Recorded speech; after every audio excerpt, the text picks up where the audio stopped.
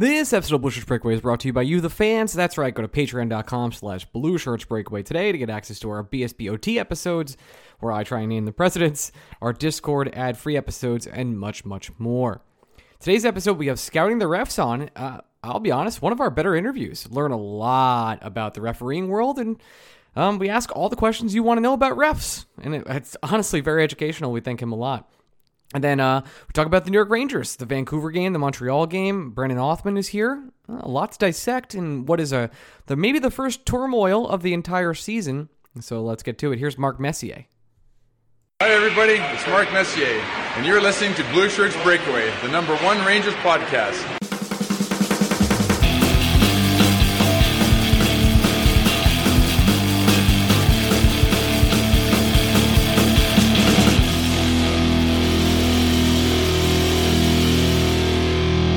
Blue Shirts fans, welcome to another week of the Blue Shirts Breakaway. I am your host, Ryan Mead. I'm here with my co-host, Greg Kaplan. Greg, what is going on, my man?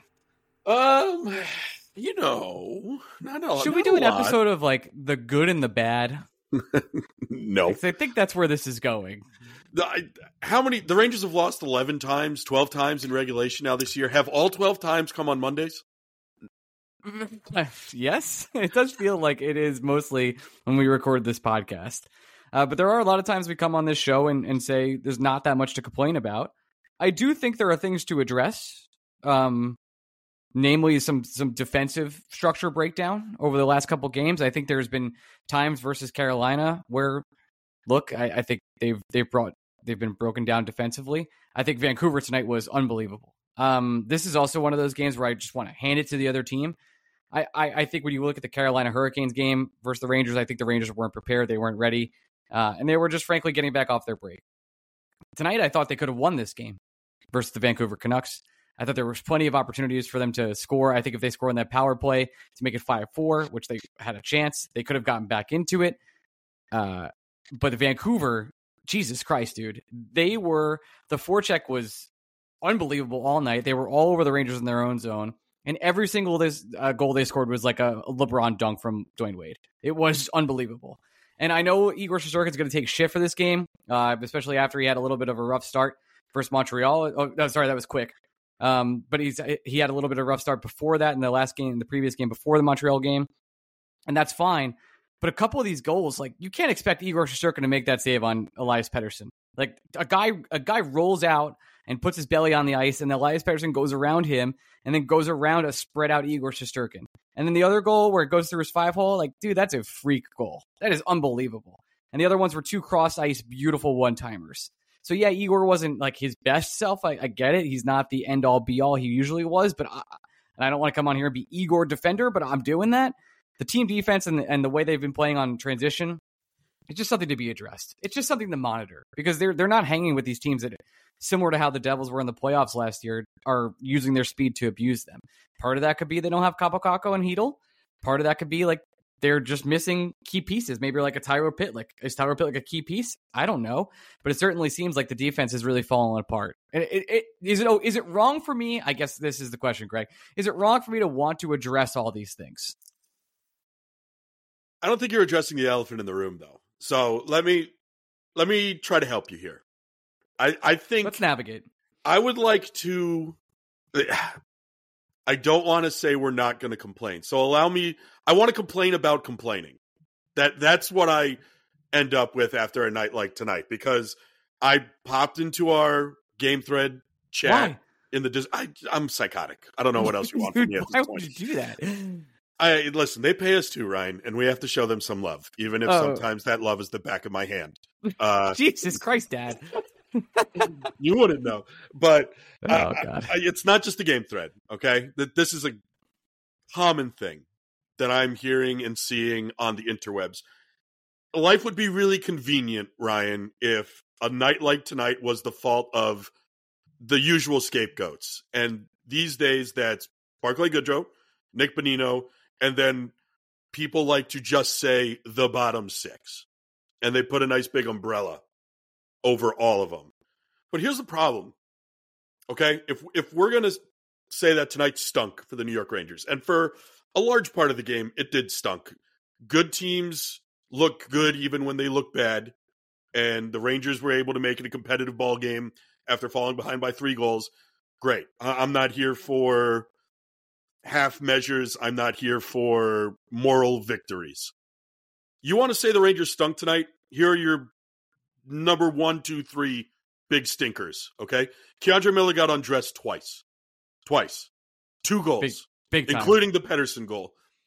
But do you want me to come on this podcast and say Keandre Miller's a bad hockey player? Because he's not. And I think he just had a bad night. And I'm not going to worry about it. Ryan Lindgren has been rough, I think, for the better part of the last month, frankly. I would say about a month, 5-6 weeks, something like that. But Ryan, do you want me to come on this podcast and tell you that Ryan Lindgren is no longer a good hockey player? No.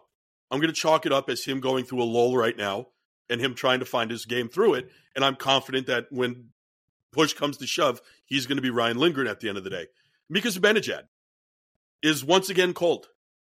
5-game stretch here without a goal. He deferred a lot more than I wanted him to tonight. He seems to be a little gun shy. I don't know if it's because Blake Wheeler is also struggling and he's trying to get his teammate going. But to put it frankly, Mika Zibanejad has not played well during this most recent period. Do you want me to come on this podcast and be stark raving mad about Mika Zibanejad and say he's not a good hockey player, he's not going to be able to turn it around, and the New York Rangers are screwed? No, you don't want me to do that. And then Igor Shesterkin should have made more saves than he did tonight. It's been a down year for Igor Shesterkin by his standards. But do you want me to come on this podcast and say that he's a bad goaltender? No, I don't want you to do any of those things. So the New York Rangers lost a hockey game tonight, not because of Barclay Goodrow, not because of Nick Bonino, not because Brennan Othmann didn't get minutes, not because Jimmy Vesey didn't get minutes, not because Will Cooley didn't get minutes, not because Adam Fox didn't score on the power play. New York Rangers lost tonight because 4 of their best players didn't play that well. But the reason why I'm confident the New York Rangers are going to be fine is I have a lot of confidence in those 4 guys. And they are allowed to have a bad night. It stinks when it all happens simultaneously. The New York Rangers are built in a way where they can withstand a bad Mika night, a bad Keandre night, a bad Lindgren night. Schneider had a couple bad plays tonight as well, a bad Igor night. This team is so deep that they can get away with 1 or 2 of those guys having a bad night. All 5 of them? Even great teams aren't going to win those games. And the New York Rangers, damned if they tried, Ryan. But the reason I'm not throwing furniture, freaking out, upset, is because I'm confident those guys are good. And they're going to be fine. If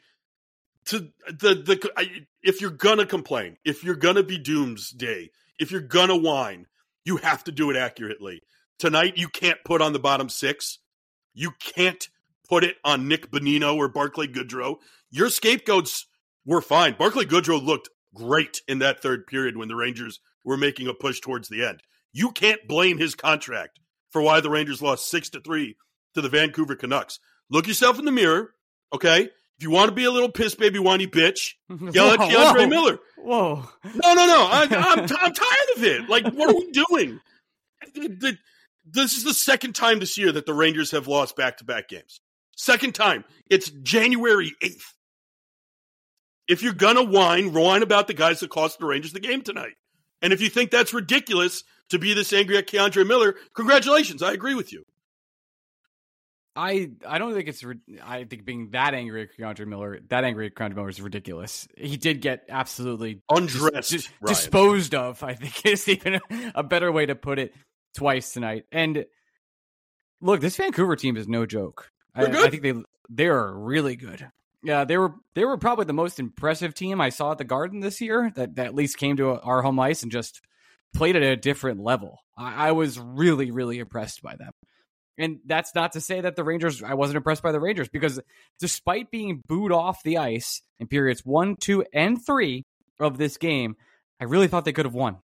I really thought there was plenty of chances for them to win. And a big part of that is that second line is so goddamn dangerous.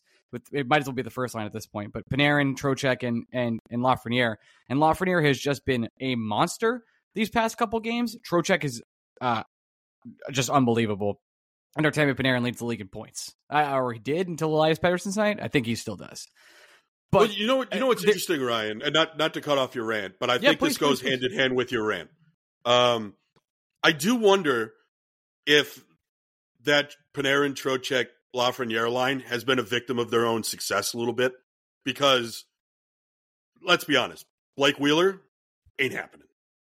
I've seen enough. That little spurt he had for 3 weeks there was nice, but he's kind of reverting back to Blake Wheeler. And on one hand, I love that Peter Laviolette doesn't overreact, isn't freaking out, and is riding the super hot hand that is Panarin, Trocheck, and Lafreniere. And you see in nights like tonight, in order to energize the New York Rangers, he said in the second period, fuck it, I am getting Panarin and Lafreniere on the ice as much as humanly possible. I don't care who it's with. But has that line been too good where he doesn't want to put Lafreniere with Zibanejad and Kreider? And is that at the expense of Zibanejad and Kreider? Because you're right. Laf, Panarin, Trocheck, they're getting the most minutes. They're playing the best. They're line number one. But again, the problem with the Rangers isn't the bottom six. The problem is that first line, quote unquote. Ryan, it's almost like there's a Capo-Caco-sized hole in it. There is. And look, we can play these games, and I think I will. I would love for Panarin to play with Kakko when he got back. I think it would be very, very good for Capo-Caco. I'm not sure how much Panarin would like it. We've heard the rumors over the years, whatever they are. But Lafreniere moving up to that Mika Zibanejad and Kreider line to spur them at 5v5 would be a solid move. It would be phenomenal. But the way Lafreniere is playing with Artemi Panarin right now it's the best hockey he's ever played in his career. He's lights out right now. 2 assists tonight, drew a penalty. Almost had multiple goals over the past couple games. I know he didn't finish. I get that. But he's been creating at such a high level. It's ridiculous.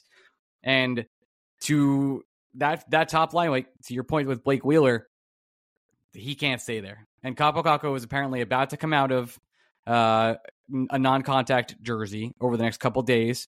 So I'd expect him back by mid-January at this point. And Kakko has to get slated back to that first line. Whatever you think about Kakko this year and his measly point total, he enables that first line to do a lot more. And I got to meet with our good friend. I do think one day, maybe we'll talk about this off air, but I met with Adam, etc. He should come on one day and just bitch at us. He really wants to argue with us. Really smart guy. And he talked a lot about why Kakko can't play with that first line. I disagree with him in some ways. He'll yell at me later. But it's about the transition game and the way Kreider and Mika play. That being said, the stats and the way that line just moved differently, just performed at 5v5 differently. I know they weren't scoring, but they were not being scored against at all. And I think Kakko has that game in him to change that top line. So you keep the Trocheck, Panarin, French toast, whatever bullshit you want to call it, together, and then put Kakko back up there. And then it's kind of like, hey, Will, you're back on the third. We're sheltering you in minutes. You're playing with question mark center. I guess it's still Bonino, who has been not so great as of recent. And we just like try and make Will Cooley drag that line left, right, and sideways. And we haven't even talked about Brendan Othmann yet, 'cause we probably don't need to, but congratulations to him on making his career debut. We should probably talk about him because we said we would talk about him at the end of the episode. Yep. That, spoiler alert, we know how the episode ends already. Yes. Yeah, it's the things that plague the New York Rangers. It's more consistency than anything else. And I'm confident that the guys that are here are going to find their consistency as the season goes along. I'm also confident this coaching staff isn't going to stand for it if they keep playing like this. So the big difference from this year to last year is simply when the Rangers got inconsistent, the coaches told them, hey, stop. Hey, play harder out there. Yeah, and that's kind of all they did. Guys, this team hasn't reverted back to anything. This happens every season. Unless you're the Boston Bruins and you're psychotic. The Bruins are going through it right now, by the way. Every team in the NHL is going to go through it this year. Like, the reason why it was so great for the Rangers to get so hot at the early part of the season is that when they go through it, Ryan, it's not really impacting their playoff standing. That's the beauty of getting hot, because you're going to go through a stretch where it's a lull. And this isn't even that big of a lull. They are 6-4-1 in their last 11 games. They've gotten points in 7 of 11 games. I've had a lot of people, including a good friend Dan, like just pick arbitrary numbers, and he even said like, I know you can't just pick arbistrary numbers. Yeah, you can't do it because here's the thing: I could pick. I don't know. How about September 30th? Well, I'm just gonna do the start of the season. I'm gonna just do the last 10 for the Metro Division right now, just real quick, just for reference. Rangers 5-4-1 last 10. Hurricanes 6-1-3. Okay, Islanders 4-4-2. Flyers 3-4-3. Devils 5-4-1. Okay, what am I missing here? Everybody's going through it. Everyone is doing this. Yeah, the Hurricanes are losing in overtime like the Islanders did earlier, and I'm supposed to be upset about it because also one of those 6 wins came at the Rangers' expense. We do have to Cutter Gauthier, all-time Greg favorite. Okay, so I met a friend at a bar a long time ago when I got here to Philadelphia. Mm-hmm. Good dude, Brian. I texted him right away when the Gauthier thing happened. I was like, holy shit, you guys are screwed. And he texted back immediately. He goes, this is Kevin Hayes' fault. Book it. Here's the thing. Great. I love that guy. He's wonderful. I hope it is Kevin Hayes' fault. Ranger great. That's what I'm trying to say. I always this is how I knew at a young age that I would grow up to be this mess of a man that I am today. I always held such a warm, loving spot in my heart for J.D. Drew, who played exactly 0 games as a New York Met. But because when I was, I think, 9 or 10, and he was the number 1 overall pick, he told Philadelphia to go fuck themselves, played independent baseball for a year, and then signed with the Cardinals. And at that young age, I was like, that's the coolest thing I've ever heard. And Cutter Gauthier wouldn't even meet with them, and they flew out to Europe to meet with them for the juniors. Ryan, that's my favorite part of it. It's not even that he had a meeting and said, I don't like Philadelphia. It's that his bosses essentially flew out to Europe, and he turned off his phone. Yeah, he's like, fuck you. He didn't even respond. He didn't even say who dis. He just no, Ryan, all time move. I love him. What's crazy is it's not like they didn't know where he was. He was on the ice winning a gold fucking medal. They could have walked into the locker room. Oh no, sorry, he's Canadian. My apologies. Never mind. He's American in my book. He's good. He can have my passport for all I care. Oh, he's Swedish. That's even worse. I just said he was Canadian. Cutter Gauthier is Swedish? Swedish born. Isn't that crazy? Huh. Okay. Whatever you say. I'll believe you for it. American. I will co-sign him. He's my son. He's a Swedish born American. There you go. Okay. That's so weird. Anyway, so he did win the gold medal. I'm a fucking idiot. I didn't watch that game. There we go. USA. I didn't watch any of it. I watched the highlights. There you go. I watched the Gay Pro goals. Those were didn't nice. Even watch those. You know why I didn't watch those? I tend not to watch All-Star games. That makes sense. Yeah, you've been pretty on the nose about this. So the New York Rangers. Anyway, they lost 6-3. Anyway, look, the Montreal game. Just to go back to that real quick, they went down 3-0 really quickly. Fought back into that game brilliantly. Got goalied out of their goddamn mind. And the game was entertaining as hell. I had a blast with that game. It was a perfect Saturday night game. If they would have won it, it would have been a perfect Saturday night for me. But honestly, it was pretty close. Just back and forth the entire time. Great saves, both sides. Quick was awesome. And no complaints. It was just like awesome to get an overtime point. Great. And then, of course, they follow up with tonight, which is why everyone's freaking out. Yeah, I want to be angrier. I do, because I'm not going to sit here and tell you that watching that Ranger game tonight wasn't frustrating. I'm not telling you that it feels good to lose.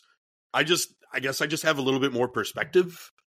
I don't think I'm a different sports fan than a lot of our listeners. No, you are a real psychopath. And people, I think, sometimes give us too much credit for being too optimistic. I'm not even being optimistic. I think the problems the Rangers had tonight were star players playing like duds. And I'm just of the opinion that, you know what I equate tonight's game to? To me, this was like watching a July Yankees game where the offense has been a problem for the whole season except for Aaron Judge. But in this one Yankee game, it's Aaron Judge who goes 0 for 4 with 4 Ks. And it's like, if Oswaldo Cabrera was just not our left fielder, tonight would have been different.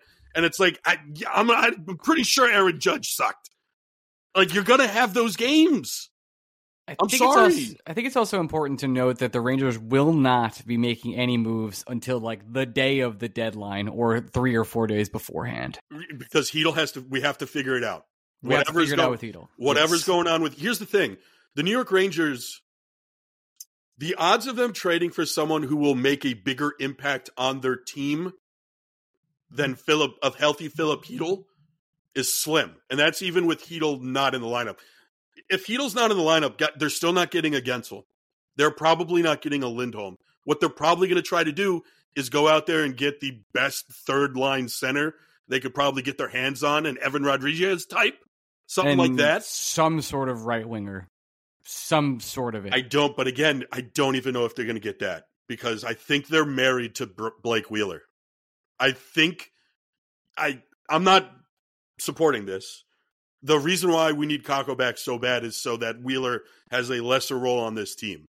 But I think you look at, unless Wheeler agrees to step aside, which is unlikely. No chance. I think Drury, the front office, the coaching staff, they see Blake Wheeler as he did us a favor. He took no money to come here. We made promises to him that we don't want to break for the sake of potentially negotiating with agents in the future. You've made your bed with Blake Wheeler. What you want to do is have a guy like Kakko back in this lineup that could potentially lessen the role of Blake Wheeler on your team, and that would be great. But I don't see a scenario where you're going to be able, unless Wheeler is like, you know what, guys, I am cooked, you're not getting him out of your lineup. So you're just going to have to make do with what you got. And to me, that means I need Hedl healthy. Because I think if you have a healthy Hedl, and all of a sudden you're once again rolling down the middle, Zibanejad, Trocheck, and Hedl. If Wheeler's with Hedl, one thing Hedl can do is fucking skate his ass off. My man is fast. And it'll make up for the cinder blocks that are attached to the bottom of Blake Wheeler's skates right now. You would hope. Well, that's because like a lot of the bottom six, and I'm not blaming it on them tonight, but they are much slower than most teams. Bonino can't skate the way he used to. Wheeler can't. Someone brought this. I apologize for not having the exact name in our insiders chat who brought this up, but it's a really good point. Not only is Bonino getting overexposed by playing with Brodzinski and Cooley and having to rely on that line for a little bit more offense that just isn't being generated, I don't think Nick Bonino was brought in here to be an 82-game player.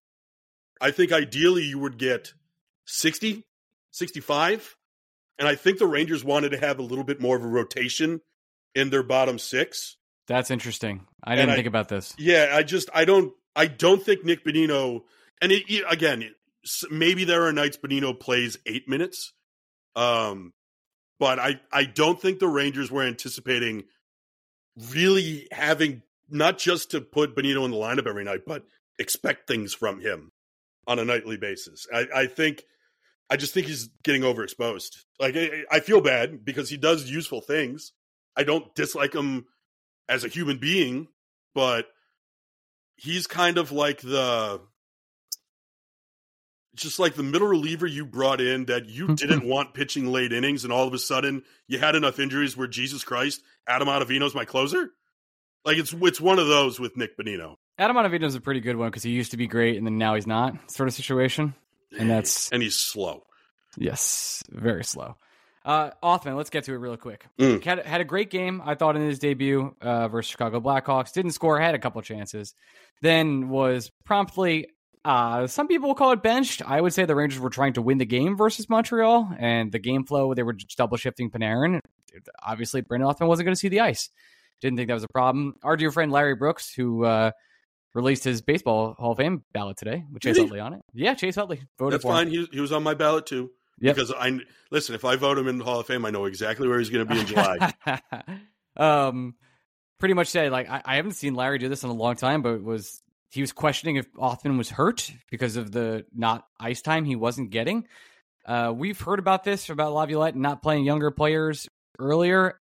Usually I'd be up in arms about this, and I just can't bring myself to be mad at all.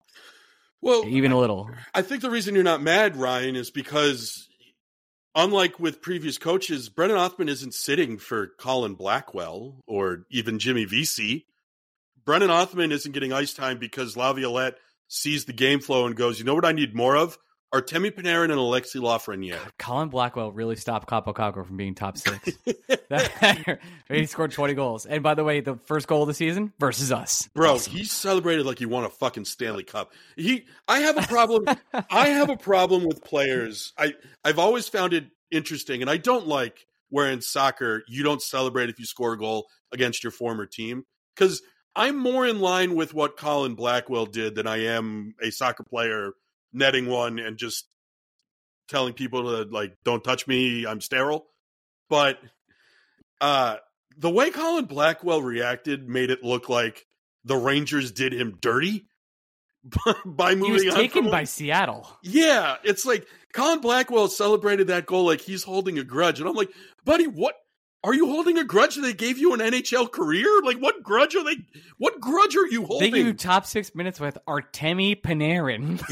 the only thing I can compare it to is when Paul Sewald was this is a lot, but when Sewald was a Mariner, Paul Sewald stunk as a New York Met, full force. The Mets moved on from him, and he went to Seattle. He learned a new pitch. He became a National League champion reliever for the Arizona Diamondbacks eventually. Good for him. I'm not angry at Paul Sewald. It's a fact of life that he stunk with the Mets. He revitalized his career somewhere else. That's great. But he was in Seattle, and Met fans have a long-spirited hatred of Jesse Winker, which is one of the weirdest things in my life, but that's fine. And then Paul Sewald comes in, strikes someone out in the 8th inning, and shushes Met fans. And Met fans got only time in my life, Ryan, I've ever been in a building where 40,000 people were collectively confused. We weren't angry. Like, we were disappointed a Met struck out, but when Sewald shushed the crowd, we're like, wait, who are you? What happened? What are you doing? What's going on in your mind where you think you're the villain here? That's what Colin Blackwell did. And it happened, and I was just like, what? Who hurt you? What happened? You are here in this league because the Rangers, for some reason, stapled you next to Artemi Panarin. That's why you're still playing hockey. You should be thankful, buddy. So, former Rangers to score in the last week with Colin Blackwell. JT Miller tonight. Does Buchnevich score on Thursday? Oh, yeah, that's a hard guarantee. Okay. And that one's going to suck even more because it's going to just be insufferable. I know. But let's circle back to Othmann before we wrap up. Yep, sure. I'm not annoyed because the players getting more minutes over Othmann are Panarin and Lafreniere. And then when we did our bonus OT, when he got called up, I think you and I didn't realize that Adam Edstrom was hurt because we had the whole conversation being like, well, if they thought this was going to be a short-term call-up, they probably would have called up Edstrom. It would have been a lot easier. That would have been the lineup. But it is a short-term call-up, and Edstrom is just hurt. Exactly. Because I think he's been fine, like you said. I don't think there's anything you could have expected him to do more. He wasn't going to come in and all of a sudden be a stud. Well, it's great for Chicago because that whole team is an AHL team. Yeah, without Bedard, they're all AHL caliber. Yeah, and this is part of the problem where Othmann in the bottom 6, like, it doesn't make sense. And I saw a couple people being like, well, why can't he immediately get right wing time? Because he hasn't played it in 4 months. But credit where credit is due. The Chicago game was out of hand, and you know what Laviolette did? He promoted Brendan Othmann to the top line and played him on the right wing to give him some run. That's a move we had. Gerard Gallant, never. Not even in a billion years. So, yeah, I want him to go back to Hartford, and hopefully when he goes back to Hartford, he's just playing right wing. And then he gets 6 weeks at right wing on a good line, on a good Hartford team, under his belt playing next to Artem Anisimov. And you can bring Othmann back up, and he could then be an option if you don't want to run Blake Wheeler in your top 6 anymore. But to throw Othmann to the Wolves like that, top line minutes on a wing he hasn't played all year to get comfortable, what? That's bad. That's bad coaching and development. Yeah. At least in my 2 cents. And he's not that kind of player. Look, we hype him up a lot. We talk about, how good he can be. We say all the highlights. He's not a guaranteed top 6 guy. He's not one of those, just stick him in and figure it out. That's not it. He's not Cutter Gauthier. Okay. I would do dirty things for Cutter Gauthier now. I can't believe I called him Canadian. That was rough. You called him a lot of things before you got to American. Not a hockey prospect guy. Used to be a baseball prospect guy. Those days are over. What? Is that because you just don't want to be hurt by the next teenager in Tampa Bay? But No that comment. works on multiple levels now that No I've said it. comment at this time. You're not jazzed about Jose Caballero? He is the number one prospect in baseball. Second prospect in baseball. I'm sorry. What are you smoking? Jackson Howard is number one. Yeah, okay. Yeah, Jose Caballero. Oh no, not Caballero. Junior is number two. Junior Caminero. Yeah, I was Yes. like the slick fielding backup infielder for the Seattle Mariners. You think? No, two WAR defensive. That's it. Can't hit a ball. So yeah, fun times. Yeah, baseball's coming, buddy. Yeah, it should be a fun Ranger season as we continue to ride this roller coaster. This time last year, we were almost very, very close to firing Gerard Gallant, by the way. Is this even a roller coaster? This is like a lazy river. It's like we got in the tube and we're kind of like, oh, we hit a bump. Like last year there was a legitimate chance the Rangers were going to capitulate and not make the playoffs. The Rangers not making the playoffs this year is like a thought that can't even happen. It's nearly a mathematical impossibility. It's almost impossible. They really need to shit the fucking bed. And Artemi Panarin is just too damn good to make that happen. So I'm not really worried about it. Hey, Chris Kreider, by the way, scores a lot of goals. Just wanted to throw that out there. He didn't score tonight, though. Huh? No, but just in general, scores a lot of goals, you know? Scores a lot of goals in a lot of ways. Yeah, that's true. No assists, though. Wish he was Connor McDavid. Do you like that they call – this always bothers me, and you tell me I am crazy, but you confirm it. When someone has a lot of goals and not a lot of assists, they call it the Cy Young because it's like a win-loss record. I don't like it. Point of hockey is like to score goals. So like that actually helps you win the game. I just don't like them calling like Brandon Peary way back when had like 22 goals and 2 assists. And and Brandon Peary was a garbage NHL player. Hey, but he had a a 20-goal season. Okay, one time. Yeah, well, what's he doing? He could play top 6 minutes for the Rangers right now. Wouldn't compare him to Chris Kreider, is my opinion. I don't like calling it a Cy Young. That's the point of that. Turns out scoring goals is good. We have an amazing interview coming up with Scouting the Refs, one of our better ones we've ever done, I think. And we'll just get to that right now. So transition. Ayo, this podcast is also brought to you by TickPick. That's right, they're the premier ticket sponsor of Blue Shirts Breakaway all New York Ranger season long. And if you want to go to a Ranger game, it's super simple using TickPick. Download the TickPick app, get the best deal based on their score. Then from there, guess what? The price you see is the price you get. An even better deal, you can use the promo code BLUESHIRTS15. That's right, BLUESHIRTS15. Any user can use this code one time. Any order over $99 gets you $15 off on the TickPick app. Now, you can use that for anything. It doesn't have to be Ranger game. I want you to use it for a Ranger game, but you can go to concerts, whatever else you got going on. Check out TickPick. It's one of my favorite apps. I've been using it for such a long time. We've been friends with the guys at TickPick for over a decade, and they're actually going to hook us up with an away game special code soon. Because I'm hosting a meetup, that's right, in Philadelphia versus the Flyers for an afternoon game. TickPick will be hooking it up. But for right now, use BlueShirts15, get $15 off any ticket over $99. Well, once you spend $99, get $15 off. There it is. That's the deal. BlueShirts15. You got it. Back to the show. Hey, we're back with our first and only guest of the day. We have Josh from Scouting the Refs. Josh, thanks for joining us. Hey, thanks for having me. Always happy to talk stripes. Good. You have a lot to talk about then. We are a New York Rangers podcast, and I don't believe there's this famous image of like the screw the Rangers button, where it's like the NHL has something out for the Rangers, and people post that when the refs do something bad. Can you tell me that this is happening league-wide and maybe ease my concerns about conspiracy theories? Hey, I don't want to point at any one fan base, but I think every fan base thinks that button exists solely for their team. It happens with the Rangers, sure, but we hear it from Maple Leafs fans, we hear it from Minnesota Wild fans, Boston fans. Everybody feels that the refs are out to get them, and some it's very specific refs. I mean, there are fan bases who target certain guys. You know, the Florida Panthers won't let go of Francois Saint Laurent, things like that. So you definitely feel like they're out to get you, but they're not out to get the Rangers any more than anybody else. There's no Rangers bias. There's no original six bias. There are times when maybe a ruling feels like it doesn't go your way, and it feels like that button's there. But I assure you, every other team feels the same way. And I'm not saying that's a good thing, but it's across the board. Josh, one of the bigger picture topics Ryan and I have talked a lot about, not just in regards to the Rangers, but in regards to all sports, is this feeling or this notion that refereeing, umpiring, any sport is at an all-time low. Now, I've been working on a theory that I think it's because we are overexposed to the inner workings of the game, and we either know more than we used to, or we're just being hammered over the head more about refereeing decisions than we used to. Do you have a theory working on your end if it's one or the other? Well, I think you're spot on, Greg. I think, yes, it's always been a challenge all the way up. It's a challenge at lower levels. If anybody's playing junior, minor, even amateur hockey, retaining refs and developing refs is always a challenge. Now, the NHL has expanded their pipeline.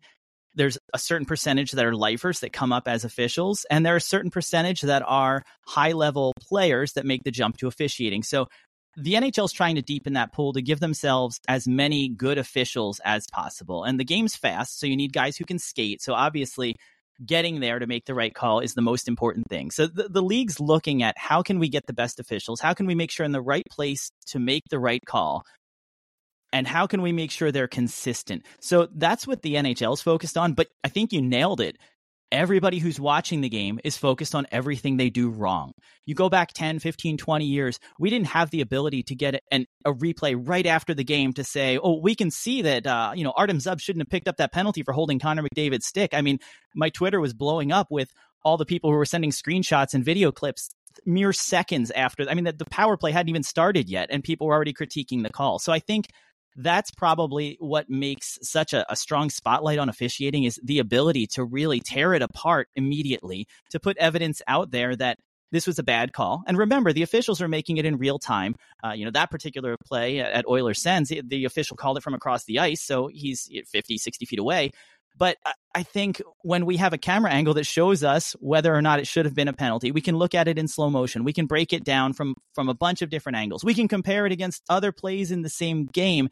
It makes it a heck of a lot easier to critique the officials and to say, boy, this shouldn't have been a penalty, or this was a bad call. So I think you're right that we have more camera angles, more replay, more tools available to give the officials a hard time now, when the officials have the same tools that were available to them in 1950 for the most part, except for goal reviews and the occasional major penalty review. But when it comes to minor penalties, it's still real-time vision only that you're making that call. Josh, I should have opened with this question. Can you explain just a little bit of what scouting the refs is and what exactly you do? Sure. Yeah, we're Scouting the Refs has been around, over 10 years already. Just keeping an eye on NHL officiating rules. I think one of the things that we really try to do, and it's not to pick on the refs, but it's really try to close that gap, because we don't get explanations from the league on why rulings were made a certain way or why a certain situation was a penalty or not. So that's one of the things that we've tried to do, is to tap into folks knowledgeable that can fill in the blanks and say, why wasn't this a penalty, or why should this goal have counted or not counted? And we try to break down those kinds of situations and hopefully educate fans a little bit more on the rule book and how the rule is not only written by the NHL, but how it's applied and interpreted. Because some of the reading between the lines and some of the case studies of what the league does, it's not necessarily spelled out in the way those interpretations are made. So that's the goal, is to try to help educate and fill in that gap, because we're not privy to getting post-game media conferences with the officials to help explain and help everybody understand. Just to ask bluntly, how is that going? Well, there are some moments that are much more exciting and interesting than others. I'll tell you that much. And this season has seemed to give quite a gift of incident after incident where we're breaking things down, or there's something that's come up it seemingly multiple times a week where it needs an explanation, whether it's a goaltender interference call, or why was this not offside, or what happened on this play. So it's definitely keeping me busy. I can tell you that much.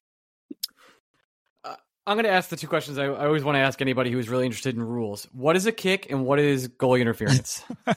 A kick. Well, you guys know, I mean, look, the Rangers had a goal review go in their favor on a kicked in goal for probably the first time in league history there on that Chris Kreider goal. And it was unbelievable. I was there. I said to everybody around me, that's a kick. I've seen this go against us a million times, and then they ruled it good goal. And I went, I don't know anything. So I was on the opposite side seeing that one and saying, oh, he's stopping. It's a stopping motion. He's got his skates out to stop the puck. You're allowed to deflect the puck off your skates. And I thought it should be a good goal. I shouldn't say I thought it was going to be because I was still flipping coins, but I thought it should be because he was in the process of stopping and the puck deflected off his skates. So that is not a distinct kicking motion. It's a stopping motion. He's moving his skates for the purpose of stopping. Yes, he can intend to deflect it in. Yes, he can angle his skates in a way that would be beneficial to directing the puck into the net. And I think a lot of fans forget that. The rule is very specific on a distinct kicking motion, and they're usually looking for that backswing of the skate and then the forward extension like a soccer style kick. In those situations, should be no goal. In ones where somebody's stopping, that's legal. If you turn your skate, if you position your skate to deflect the puck in, if you put yourself in a spot where your skates are going to move the puck or direct the puck into the net without necessarily propelling it, then that is not a kick. So there are plenty of goals off skates that are legal, but man, it's that application. And when you hear the call come down from the situation room, hoping that they're going to get it the same application, the same interpretation each time. And it doesn't always feel like they're ruling it the same way. So I was hoping that one was, because logically, under the way the rule is written, it should have been a goal. And that one was. So I think there's that group that are good goals that are obvious. There are the group that are kicks that are obvious. They're the ones in the middle that are the gray area. And sometimes that stretches out into the other categories where I'm certain it's not going to count and it does, or vice versa. But I think the Rangers had one earlier this year. I think it was a Will Cooley goal that I thought also should have counted, and that one did not. And then the goaltender interference of it all. Is this, at what point is it more we don't know what a catch is in the NFL? Or, because to me, those are the two rules when I think of officiating in all sports that I feel like we should know, but we absolutely will probably never know. I still don't know what's a catch in football, and I just never know what's going to be goalie interference. I have no idea. You know, I'll again go back to the fact that there's that area in between, right? We know everybody can probably agree on a handful of situations. So, you know, okay, that was absolutely goaltender interference. The guy plows into the goalie, he knocks him out of position. We're not going to count that goal. It's the ones when it's nuanced, and we've seen, and you know, personally, I've seen the rule and how it's interpreted over time to get that understanding of, you know, when they say, was the contact in the goal crease? Well, the goal crease extends up vertically in the blue paint up to the height of the crossbar. So did the contact happen there? Was the goalie's glove outside the blue paint and his skates were in the blue paint? And it's all those things that they're trying to figure out when they're making that goaltender interference call. You know, I can't give too much of a hard time to the on-ice officials. They're making the call based on what they see in real time. The situation room has an infinite amount of time to look at it. And sometimes it feels like they take an infinite amount of time to look at it when they're making those interpretations. So I think I lean more heavily on their rulings, that I expect them to be consistent. But I think if they gave us better explanations, we'd understand a little bit better. You know, we're trying to pull out based on what they say, but when you hear that announcement, it's, you know, there was goaltender interference on the play. Well, tell us what it was. It was that the goaltender moved into position and the player backed into him. Or did the goaltender initiate contact and it should be a good goal? And I think the lack of details on the explanation is what makes it feel like it's so vague and makes it feel like they're flipping a coin to see if it's a goal or no goal, because every play is different. So we can't expect it to be ruled the same way. And it's hard to look at where the similarities are. But man, a better explanation, better understanding of the rules, I think goes a long way to understanding whether or not it should count. And even with that, there are still those games that I'm watching going, well, I think that's a goal, but I'm not sure which way it's going to go. You know, that it's those gray areas where you have a player making contact and you're trying to figure out, did the defending player push him into the goalie? And then if he did the goalie have a chance to reset? Or was there no contact at all? And just by being in the crease, it was enough to affect the goaltender's ability to play his position. There are so many nuances to that rule that I understand it's hard to put every situation on paper. But I think if they explained a little bit better on their decisions, we'd all be a little bit smarter and understand when it should or shouldn't be goaltender interference. It's really funny you explain it like that. And maybe it's not funny. Funny is maybe the word to say here. And the reason I say that is because since legalized gambling has become a huge part of our daily lives and has become advertised us into, including on this podcast, a million ways, there's been, I thought, would be a transparency shift for the NHL in terms of not only injuries, but in, hey, here's exactly what has happened. That has not happened. And if gambling isn't going to do that, do you see anything doing that? It's hard to say that anything will, because the league, I think at this point, doesn't feel that they need to provide any more information. There's a lot of work that goes on behind the scenes when it comes to clarifications and consistency for the officials. And I know the officiating department is putting out constant emails and updates. They have a casebook. They send videos for either an official specific calls or things that they see that they want to make sure they level set league wide, that all the officials are applying things consistently. But I think from a league standpoint, pushing out, there's not really that appetite for more information. And I wish they would. And even not from a gambling standpoint, but just from a fan satisfaction standpoint, I don't think that refs doing post-game conferences is going to really help a whole lot. I think having them on the spot and getting grilled on, why was this a penalty? Why didn't you call that elbow? Isn't helping anybody. But I think having them explain a rule, or having the officiating supervisor, which there are in attendance at every game, having one of them explain the rule on why was this goaltender interference, or what was the rule that affected this play. I think that transparency is where I think the league could potentially benefit. I don't know that they're interested in doing it, but I think that seems reasonable. We're not going to argue judgment calls, but we can really benefit from an explanation on what's the rule that applied here and why did the call go this way. One thing I asked you, Josh, before you popped on with us that I'd say we touch on is whether or not you feel like video review needs to be expanded. I understand the slippery slope of it all, where you start throwing around, I know Ryan and I are big European soccer fans, and you start hearing the word clear and obvious error, and then, clear and obvious error can be an interpretation from one ref to another ref, blah, blah, blah. It does feel like it's opening up Pandora's box, but also if the goal is to call these games as correctly as possible and the technology exists to potentially aid a referee's decision, do you think it's a good idea or bad idea to expand video replay in the NHL? I don't know how you expand it without making it significantly more painful and detrimental to the game. I like the addition for the major and match penalties. Those are significant penalties. You get a 5-minute power play out of it. You have a guy potentially gone for the game. So I like that they have the ability to review those majors and match penalties. Same thing with the double minor for high sticking. It's 4 minutes. It's a big deal. We have enough friendly fire incidents where it happens from a teammate's stick that I think I can justify those. To get into minor penalty reviews, or to have a coach given the ability to challenge a non-call to say there should have been a penalty on that play, I don't think we want to open the door there. I think it's going to get messy. It's not going to improve the game itself. So I have a hard time figuring out where in the game we can actually benefit from additional reviews. I mean, you mentioned technology, Greg, and I think, to me, tech isn't in reviews, it's in puck tracking. And if we can get some of the puck tracking that the league has to know definitively when was the exact moment that the puck crossed the blue line, and then can we use either cameras or AI or anything else to determine whether or not that should be offsides, and then can we implement that electronically so that we don't have to have line of sight, we don't have to have individuals doing it. We can do a tech-based solution to determine if it's offside. We can do the same thing for pucks over glass, and most importantly, and the one that gets me the most, is can we figure out exactly when the puck went in the net? Because we're using cameras, we're doing video reviews to try to determine if the puck went in.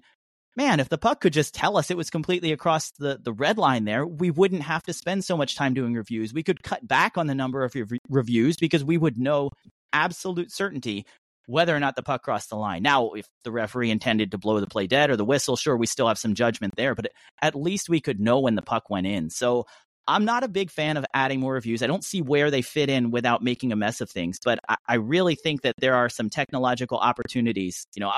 I'm great with player speed and all the data that the NHL is generating, but man, could we use tracking to actually make the game better on the ice? That should be the goal. I legitimately don't know how we don't have goal line technology. Like that one, to me, that one feels the easiest, where we are, like you said, we are able to track all these things in the world.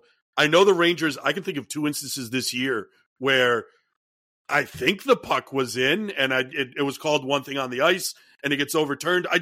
This shouldn't be this hard where we should have goal line technology. We're advanced as a society to have this. It's such a fundamental piece of hockey. I mean, did the puck go in the net? I don't know how, all resources aren't focused on solving that from a tech standpoint, because it does seem like the most obvious solution. And of course, they've had issues. They've tested chips and pucks before. Some players weren't happy with the way the pucks felt. Right now, the solution that they use has infrared signals that come out, which I think when the puck's covered by a goaltender's pad or things are obscure, they might not have 100% certainty on the puck's position, but that's where the resources should be. A goal being scored, a puck crossing the line, that is so fundamental to hockey that to me, that's the biggest tech opportunity that exists. It's a layup. It's a total layup. We watch a lot of other sports because we're real nerds. And one of the sports we watch that are for nerds is baseball. And I would say that Greg and I know a good amount of umpires, mostly because they are bad umpires. That being said, I don't know a lot of NHL refs, and that might be a good thing. Is there someone that refs a game that when they are, you get tagged a lot? I'm just going to, before you answer, Josh, add on to Ryan, because one of my questions for you was going to be, is Wes McCauley good for hockey? Wes McCauley is a very polarizing figure for hockey anymore. I think he's good for hockey. I think you want to have fun things going on. And I mean, game aside, there's a bit of showmanship there. There's a bit of fun, a little bit of personality. I do miss some of the older games when you had officials with personality. You had the names on the back and you knew what you were getting when you had like a Terry Gregson game or a Kerry Fraser game or Mick Magoo or the guys who had a little more character. And for better or worse, some guys called it tighter, some guys called it looser, but there was a lot of personality to the game. So I like that Wes McCauley brings that. I think we've seen some of the other officials take on a little more mic skills, if you will, where they're announcing things or just putting it out there, having a little fun with it. Garrett Rank earlier this year calling penalties to everybody on the ice and things like that. So I think it's good because it shows that they're humans. It shows that there's some personality there. So I think that's good. From a visibility standpoint, sure, Wes McCauley gets a ton of attention. Kelly Sutherland, some people love him or hate him, one of the league's top officials. So I think he's pretty good. But you definitely have the ones out there where we see, oh no, it's Chris Lee again, or oh no, it's Saint Laurent, he's working this game. There are, for whatever reason, some specific fan bases in particular that have this perception that this ref is always out to get their team. So there are some that come back up, but it seems pretty spread out. It depends on where your allegiances lie and how your most recent games went with that individual.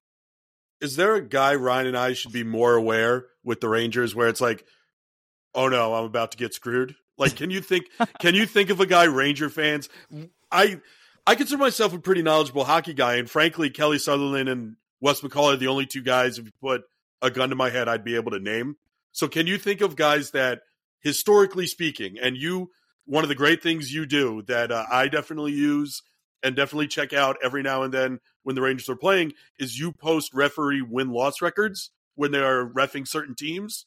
But is there a Chris Paul-like referee out there that should haunt my dreams? I don't think I recall any for the Rangers in recent history. I think the biggest thing that the Rangers have going from a ref standpoint is really benefiting from the guys who tend to call more penalties. They've had a pretty solid go on special teams. Obviously, they benefit from having more power plays in the game, and their penalty kill's been strong. So anybody who's calling more penalties is working out in the Rangers' favor. You get a guy like Wes McCauley who tends to be on the lower end of penalty calls. He'll send a lot of situations where both guys go to the box or he'll call it a little bit less there. Those guys who don't create as many power plays, I think that does not necessarily work into the Rangers' favor.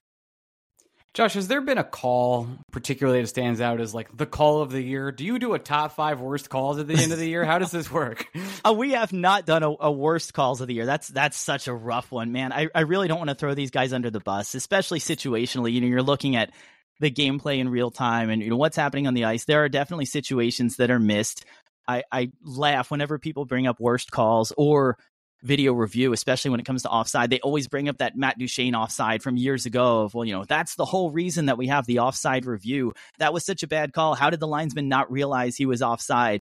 And I always feel obligated to explain that the linesman knew he was offside, but he was offside and the puck actually deflected back into the zone. So the linesman thought it was a pass back into the defensive zone, which would have negated the offside. So even though he was offside, it wasn't for the reason everybody thinks. And it wasn't that a linesman made a bad call on Duchesne relative to the blue line. It was a bad call because the puck didn't deflect as he thought that it did when there were a bunch of players standing in the neutral zone. So because of situations like that, it's so hard. You don't want to throw a guy under the bus for not making the call that everybody thinks he blew it when it really wasn't that bad. But I think to me that the hardest ones when it comes to those calls are the ones I see coming down from the situation room on, look, I'll give the refs all the credit in the world. It's a fast game. They're making these calls real time. Sometimes you're going to see the play and you think you saw it right and a different angle shows a different perspective. I get that. You know, we've seen them in the playoffs too, where you have a high stick and it didn't go the way you thought it did or the way the ref thought it did. But to me, the situation room ones are the hardest because, again, they do have the benefit of video review, and theirs are the ones that are probably the most frustrating. You know, you take away that real-time snap decision judgment part of it. You give them a bunch of guys sitting in a room with multiple angles and 5-10 minutes to look at it. When it feels like they get it wrong, those are the ones that hurt the most. Josh, I'm going to say this bluntly, and I want you to know that you're in a safe space. And if the answer is the Pittsburgh Penguins, let that be the answer. Who is the whiniest fan base that you've encountered? Oh, wow. There are some tough ones out there. It's probably not the Penguins. I think based on last year's postseason, I think Leaf fans probably make the most noise and have the greatest concern about officiating, including which guys are officiating, as well as the number of, oh no, this guy again, for probably 10 different officials.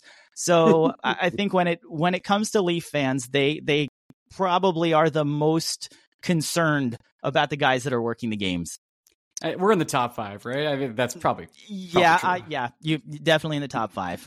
Okay, sorry, I think it might be top 3. No, sorry, guys, but no, please. No, we know where you are. And you know what? I have to say it's so hard when you see a call, and it's happened for the Leafs, it's happened for a bunch of teams. When you see a call that you really can't defend it, and they're like, "Oh no, this is what happened," and you look at it and go, "Well, yeah, I would be frustrated too if I were in your position. I get why the call was made. I can see what the officials saw at that point, so I understand where they're coming from. But man, if I was a fan of this team, I'd be mad at this guy too." Oh God! I sometimes I know our fan base is a lot, but there has been just so many times this year, Josh, where we've been absolutely baffled. Just been like, how is this even possible that these are the calls being made? Not even against us. I know this happens elsewhere. Look, all the NHL games are on at the same time. You either watch at 10 on Eastern or you watch at 7. Otherwise, you're not watching hockey. So the most you can watch 2 hockey games a night, and if you're watching all the highlights, you don't have a day job. So like when I watch the Rangers, which is the team I watch the most, 82 games a year, some of these calls I'm just like, wow, my mind is blowing. I try to be objective as possible, but I even have a whole thread where I just say retweet if you hate the refs, and it's been about 3 years long now. And I'm sorry, I'm just really ranting at you. Hey, that's getting my frustrations out. That's all right. You know, I encourage, like, I love getting tagged in tweets for it, especially when folks have clips of it to say, you know, what happened on this play. And there are plenty of them where I can say, oh, you know, I can see what happened. This, you know, for example, this wasn't a hand pass because this was the situation and this is why it wasn't, or this is why that should have been a legal goal. But there are absolutely a number where you have to chalk it up to the situation of the game, the officials making the call in real time. And you can say, well, maybe I'm having a harder time with this one. But it also depends on the game, because we see guys that call a tighter game and you'll see more hooks called. And then maybe the next game, the same play doesn't get a penalty. The refs want to be consistent and the league wants them to be consistent. But to me, the most frustrating aspect of them is when you see it in the same game and it feels like you're getting called for every hook and the other team is getting away with murder. And those are the situations that are tough to defend because you really can't say, well, why was this called and this one wasn't called? Sometimes you don't know, because sometimes it doesn't look like that should have been a penalty, or it looks like they missed one over here. Josh, I will say, I'm happy you brought that up, because I think one of the things that has happened this year that's left me more frustrated than normal, the worst games where I feel like the refs have impacted the outcome is when it's clear they're simply trying to manage the game and the game gets away from them. Have you noticed that it's happening more where refs are like, all right, this one's getting a little bit chippier than we'd like, or it's a little bit more out of hand. Maybe we should try to do this. But I don't know if it's happening more or less. It just feels like when they make the decision to do this, it seems to not go as they have planned more often. Yeah, I can say that there are definitely veteran guys out there who I feel manage the game, and I don't want to use game management as a pejorative. I think there is a skill to managing the game in making sure things don't get out of hand, or making sure that you're feeling what the temperature is on the ice. Things are starting to get a little bit chippy, and maybe you're warning guys. If you ever get to listen to any of the Kelly Sutherland games mic'd up, or if he's working a Ranger game, just listen closely. You can't miss his voice on the broadcast. But he's talking nonstop the entire game, and he's letting guys know, here's where the line is, here's where we're going to call a penalty, and if there's a stoppage in play, he'll tell them, watch the hook. Next guy who does it is getting called. And as fans, we don't always hear this discussion on the ice, but the players are getting warned, and they're knowing that the next time that this play happens, he's going to send one guy to the box. You'll get a guy like Wes McCauley who will do a similar approach when it's conversational, but he's more likely to take two guys and say, with the roughing or the nonsense, I'm going to send two guys off.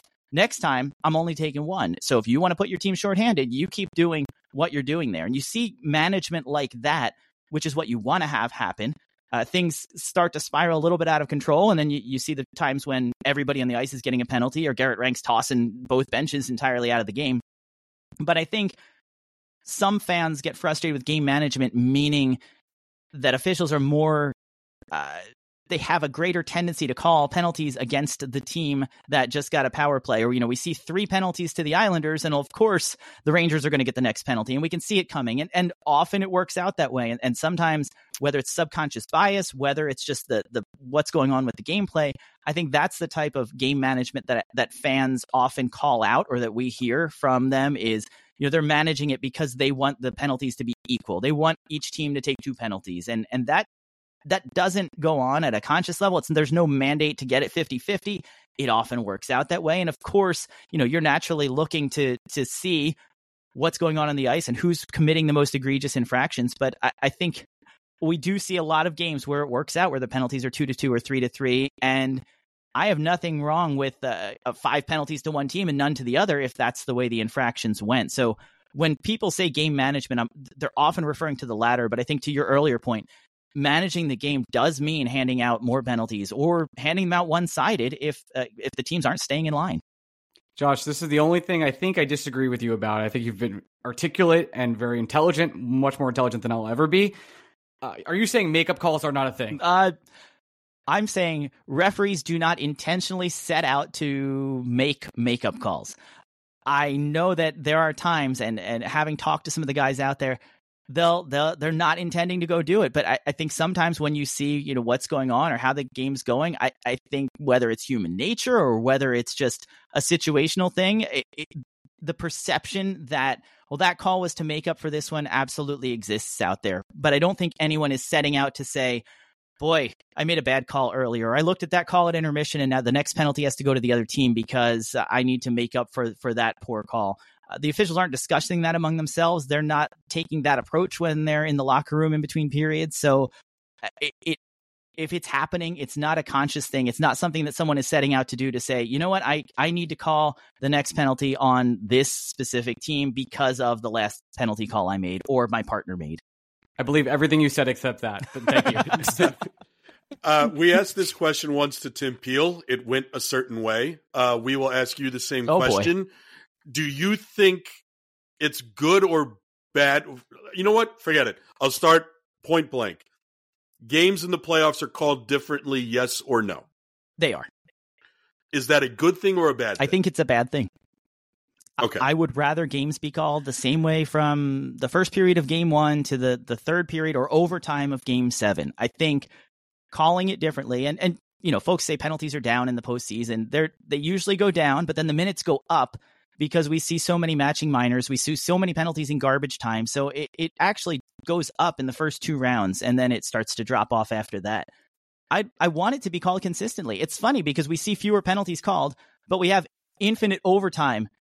And what happens when you get into playoff overtime? You're playing, and the only thing you're getting called for is a puck over glass. So it makes that such a big deal because we're so afraid to call any other penalties. And I think some officials take the stance of, well, as long as it's balanced, as long as we're consistent on both sides, I'm not going to call the penalty. It has to be egregious. It has to be a change of possession. It has to be a dangerous or an injury. Otherwise, I'm not blowing the whistle. if we're good with that in overtime in the playoffs, we should be good with the same standard all season long. And if we're not good with that standard all season long, then we shouldn't change it for the playoffs. So I think it is called differently. I think everybody kind of has that anticipation. Oh, they're going to be tighter games. There's going to be fewer penalties. But I don't see why it should be. Josh, I have no further questions at this time, Your Honor. Greg, do you have anything? I guess it would be impossible for us to have a ref insider like you without talking about the Jacob Trouba of it all. Hitting is different in hockey these days.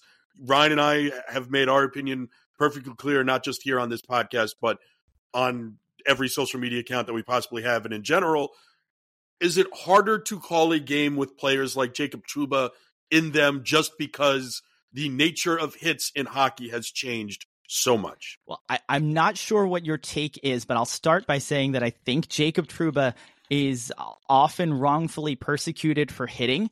His hits are often more legal than I think opposing fans would like to admit that they are. I know he's a hard hitter. He hits high, but often on the legal side of things, the officials absolutely are more aware when he's on the ice. So for better or worse, they're going to know when there's a guy coming in, and the officials have pregame meetings, right? They get together. Each game is officiated by a different quartet, so you're not working with the same crew night after night, but these guys are all getting together for a pregame meeting. They're scouting which players are on the ice, what happened last time out, what tendencies do we need to look for? And when it comes to the Rangers, they're absolutely watching for, A, who's going to go after their star players. Let's make sure we're keeping an eye on a guy like Panarin. Let's make sure we're protecting Shesterkin in the goal crease. And we need to keep an eye on Trouba when it comes to hitting. So he's absolutely on the officials' radar, which tends to make him more likely to pick up a penalty if he does run afoul of the rule book or if he hits high. So I will say there's little chance that they're missing any of his hits simply because they know he's on the ice and they know that he has a tendency to deliver hard body checks. So it's critical on him, and I think he's done a pretty good job of it to deliver those hits legally, because all eyes from an officiating standpoint will absolutely be on him when he's out there. Josh, cannot thank you enough. Appreciate you taking the time today, and it's extremely informative and helps my bias that will still be there. Anything you'd like to plug other than obviously your Twitter and everything else like that? No, just visit scoutingtherefs.com, visit Scouting the Refs on Twitter, Instagram, YouTube, and feel free. Send us those referee or officiating questions or rule questions, because we're active on there and always looking to try to clarify. I will be sending an angry mob your way. So my apologies. Thank you, Josh. Hey, we're back. Dude, Josh knows like shit. I'm more sympathetic to refs now, I think. No. No, look, Josh is a very, very smart, intelligent person. Clearly, I told him that. But the no makeup call thing is complete bullshit. So here's my... I hate to do this because it's going to boost a lot of egos. Are people named Josh just smarter? This is, yeah, the twins. We have a twin. We have Josh Kalfin. We have Josh from Scouting the Refs. Yeah. We gotta, you know what? We're going to find it. Let's find a stupid Josh. Josh Allen? Man. Oh, he's a all right, there's an idiot. You're right. Good call. Good call. Hey, you won the game. All right, let's do some 5-star questions.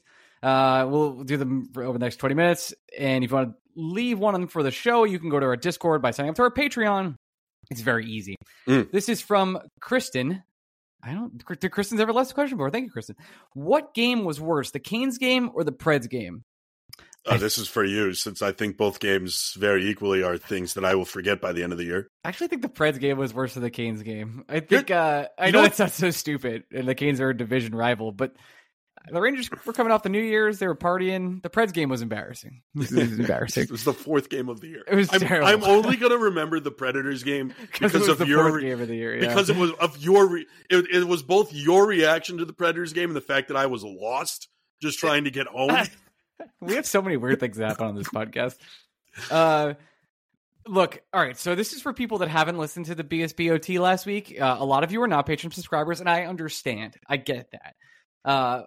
Greg, unfortunately, asked me to name as many presidents as I could know on the podcast, and I have to tell you, the answer was 14, and I missed JFK and Bill Clinton.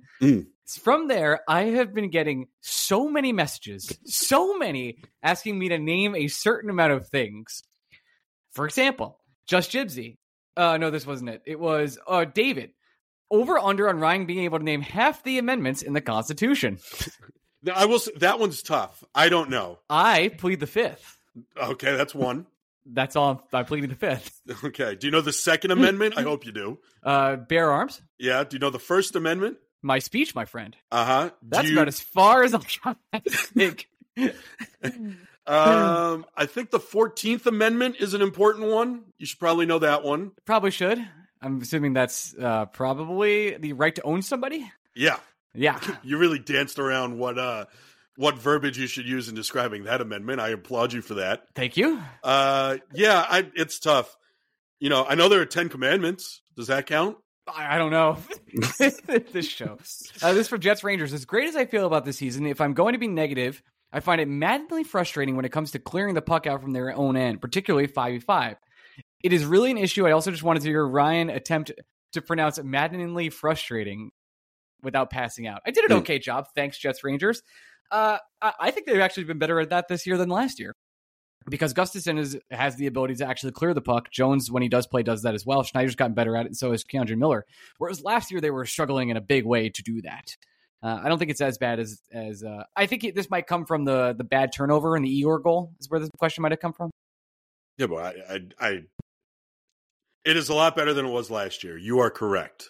I don't, it's the NHL. It's going to be hard to clear pucks out of your own zone regardless of who your opponent is. So, yeah, I agree with you. I'll leave it at that. Cool. Just for Just Gypsy, what are the odds of the Rangers, not the Wolfpack, play a game with both Anisimov and Brennan Othmann in the same lineup? Slim. Like less than a percentage. Yeah, I don't know how long Anisimov is actually going to stick with Hartford. Brennan Othmann also probably going back to Hartford after Kapokako was activated. It would make the most sense. We'll talk about Brennan Othmann, or rather, we did talk about Brennan Othmann at the opening of the show. You would hope. Yep, I would. This is from Panaranoid Android. How many Supreme Court justices, current and former, can Ryan name? This, I'd say fewer than 10. I don't think you're getting there. I'm not doing this right now. I don't. Do you know how many Supreme Court justices are currently serving? Is it 8? No. Damn, is it 10? No. Oh, is it 12? No. Wow. It's an odd number because you got to. Oh, come it's on, 9. Buddy. There I'm you stupid. go. I'm stupid. Yes. Yeah. Why would you have 8? So every decision is just 4-4. For some reason, I thought it was 8. That's so silly. This is from David. Again, was the era of good feelings named aptly? Who named it the era of good feelings? It's the good times. It's not the era of good feelings. It's the era of good feelings if we win a cup. It's still the good times. It's like this is just like it's the sea of tranquility. That doesn't mean the sea itself is tranquil. Correct. This is from Cole. I really think people are trying to get us in trouble. If you could declare war on one state, which would it be and why? Pennsylvania. Florida. Okay. This is from AZK. I think I get you. You took a more serious approach to it, where like Florida is probably the thing that is wrong with America at this point in time. Chase Utley played in Pennsylvania. Everybody knows what you want to do. Yeah, and also fuck the Penguins. Like you forgot the Penguins part of it too. But everyone knew the answer. It wasn't. It's not unless it's their first episode. Like, what's this Greg guy about? That'd be fun if this is how they discover that I am who I am. Yeah. This is from ATK. Ever since Sam did the Benino goal, the Benino, are we ever going to get a Lafreniere goal from him? I don't think so. No, the Benino goal. It was a replica. It's an homage. Yeah, I believe is the proper terminology. Yeah. Also, ever since that Benino goal, it stunk. Benino. Yeah, which I'm sure we also talked about in the open. I'm positive. I'm positive as well. This is for Brett Lee. If the Rangers lose another center for a few games, who gets the call strip? Edstrom or Anisimov? Okay, we already answered that, but... well, right now it's Anisimov because Edstrom is very injured. That's correct. So there's the answer. Maybe this might have been asked before he was injured. Could be. This is from Hip Jorge 89. Close to the halfway mark of the season. What is the biggest surprise so far?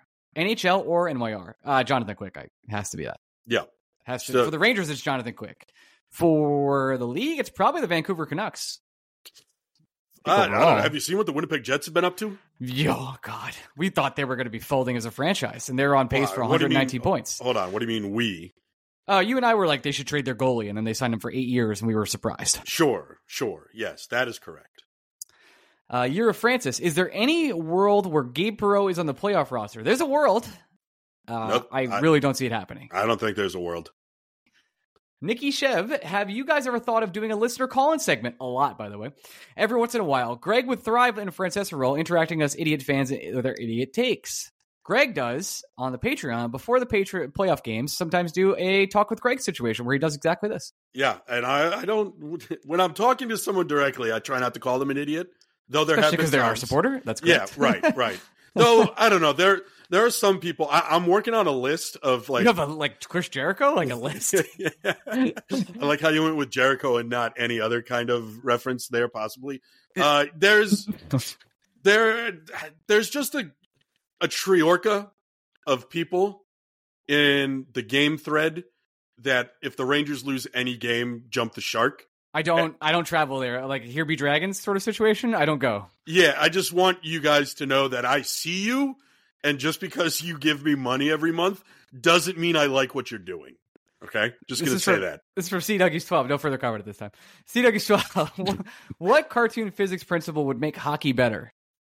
Cartoon physics, so... Like, I guess, like running into a visible brick wall, or like I guess, ragdoll. Probably ragdoll. I think it would be, since we are the team of Jacob Trouba, it would be really fun if he hit someone really hard and they burst into a million pieces. It would be cool if he also turned into a train, like as he did it. That'd be sweet. That'd be pretty good. Brian, what goalies off the top of your head are part of the Jimmy Howard Hall of absolutely owning the Rangers? And does the Montreal goalie join that list? Now 4-0-1 against the Rangers. You didn't want to say Montembeault? You're I was going to afraid say of his name? Montembeault. Yeah, I mean, hell of a performance. Montembeault, fucking sick, dude. He's amazing. What else could you like? I don't blame the Rangers for that one. They shouldn't have gone down 3-0 at the same time. It's kind of a miracle they even got a point, all things considered. I'm so happy that Jimmy Howard name lives on because my dude owned the Rangers. I would say not Varlamov, but because Ben Bishop is a guy that just strikes fear into me. Halak owned the Rangers for a long time. Dude. I know, but I feel like the whole point of the Jimmy Howard of it all is it has to be a guy that was pretty mid. But like Halak and Ben Bishop were good goalies. So the Rangers losing games to Halak and Ben Bishop, I could justify it that way. Right. Jimmy Howard was mid as hell and would be a Hall of Fame goaltender every time he played us. Yeah, Jimmy Howard was prime Hasek anytime he saw the Rangers. And then he was Hasek and Patrick Waugh simultaneously if he saw MSG. So it's tough. I really don't know. Nobody puts PTSD in my body quite like Jimmy Howard. So to me, I do think it's a room of one right now. He's still alone for now. This is from Michael Sen 816. Who is better at their respective job, Benoit Allaire or Gary Cohen? That's a tough one. That is tough. This is like, choosing your children situation. I thought about it when I saw this question a couple days ago, and I do think it's going to surprise people when I say Benoit Allaire. I think it's Allaire as well. Yeah, I've heard Gary Cohen accidentally call people the wrong name because that happens when you're doing baseball. Because he's human? I don't think Benoit Allaire's ever made an error in his life. And if he's made one, I can't fucking think of it.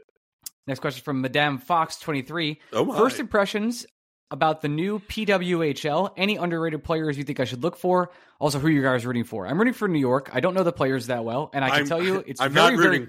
I'm not rooting for New York. Who are you rooting for? Well, because where do you think when you say New York, where do you think they play? Don't they play in Jersey? They play in Bridgeport. Oh, Connecticut? Yeah, they play an hour and 15 minutes away from New York. Wow.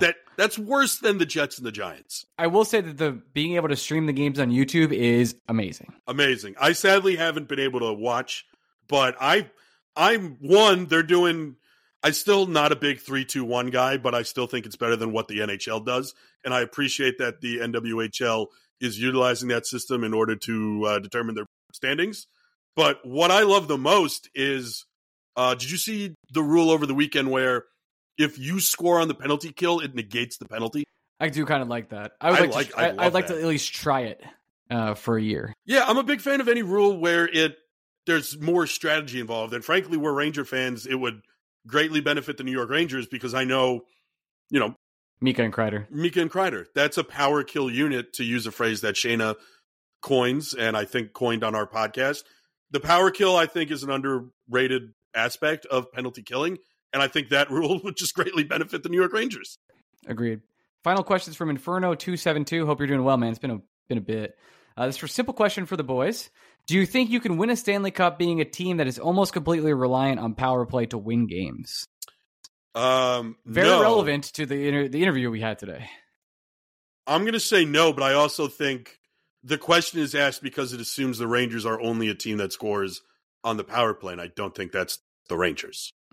I think you can, but you need a very special goaltender.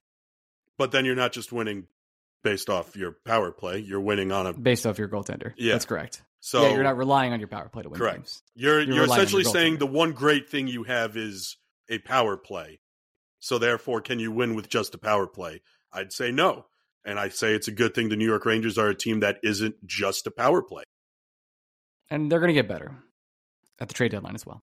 All right, I don't know. We'll see.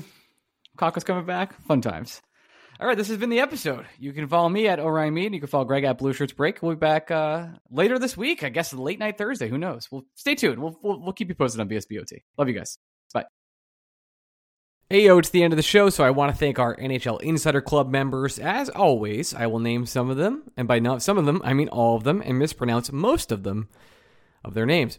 Adam Cassidy, Adam Cohen, Adam Cortula, Adam Keach, Alex Flynn, Alex Gardner, Amber Cohensberger, Andrew Roner, Anthony Gray, Anthony Montero, Anthony Tenegretta. You know, I could just record this once and then do it once a month and put it at the end of every show, but yet every week I do this to myself. Ari Zanger, Ben Waters, Ben Weber, Bill Olsen, Bill Rattel, Brandon Lackos, yes, Brendan Magnum, Brett Granger, Brett McGinnis, Brad Doyle, Brian Doherty, Brian Gallagher, Brian Marilyn, Brian Farrell, Cassidy Rollman, Cizé, Chris Finelli, Chris Haru, CJ Stelwag, Connor Pandemic, Daniel Delaney, Daniel Dezen, David Narrative, David Siegel, DJ Banana Jazz, Dylan Brett Schneider, Eric Stagg, Garrett Reynes, Greg Gretzky McFly. I don't know why you called you Greg Gretzky McFly. There we go. Harrison Haskell, Hello Vanilla, Hip 89, Jack Bagley, Jack Rogan, Jay Keith, James Masker, Jarian Marquez, Jason Stumer, Jason Zabrowski, Jimmy Mack, John Hardesty, John Shea, Johnny Thuncock, Jordan, Josh Kistenbaum, Josh White, Chris from Florida, Chris Crider, Christoph Berg, Lee Plummer, Leszek Gronowski, Lou Giordano, Matthew Goodwin, Matthew Klein, Meeple DeCac, Michael Koenig, Mike Buckle, Mike Mancuso, Mike Pasternak, Nate Hannafy, Neil Grover, Palms Perez, Nicholas DiNicola, Pascal Perrier, Paul J. Smith, Pavel Kodrev, Phoenix Edition, PJ Cispario, Randy Tesser, Ryan Wash Miracle, yes. Swine Garth, Drop, BK, Tommy Siclari, Tommy Tedeschi, Tommy O'Neill, Tony Gregory, Tori from Manhattan, the original supporter, Vinny Bracco, Will Spector, and Winston the Golden Retriever. A little turbulence in Ranger Town. Little turbulence. Things are going to be okay. Everyone goes through these stretches, but look, I think they could have won that game tonight. I think they could have. I really do. I'm trying to be the overall. There are things wrong, and there are things that need to be addressed. I am telling you, not having top 6 caliber players like Hedel and Kakko in the lineup is hurting this team. You can do a lot, but when the defense starts to really struggle like that at 5v5, it is tough. That being said, they had a big chance. They had a couple big chances. Want to thank Scouting the Refs again. Great guest. Unbelievable guest. One of our better interviews. And it's a little bit late right now, so usually I do a longer monologue, but I'm not going to. I hope you have a wonderful week, and we'll be back Thursday night late with BSBOT, recording directly after. Love you guys, and see you there.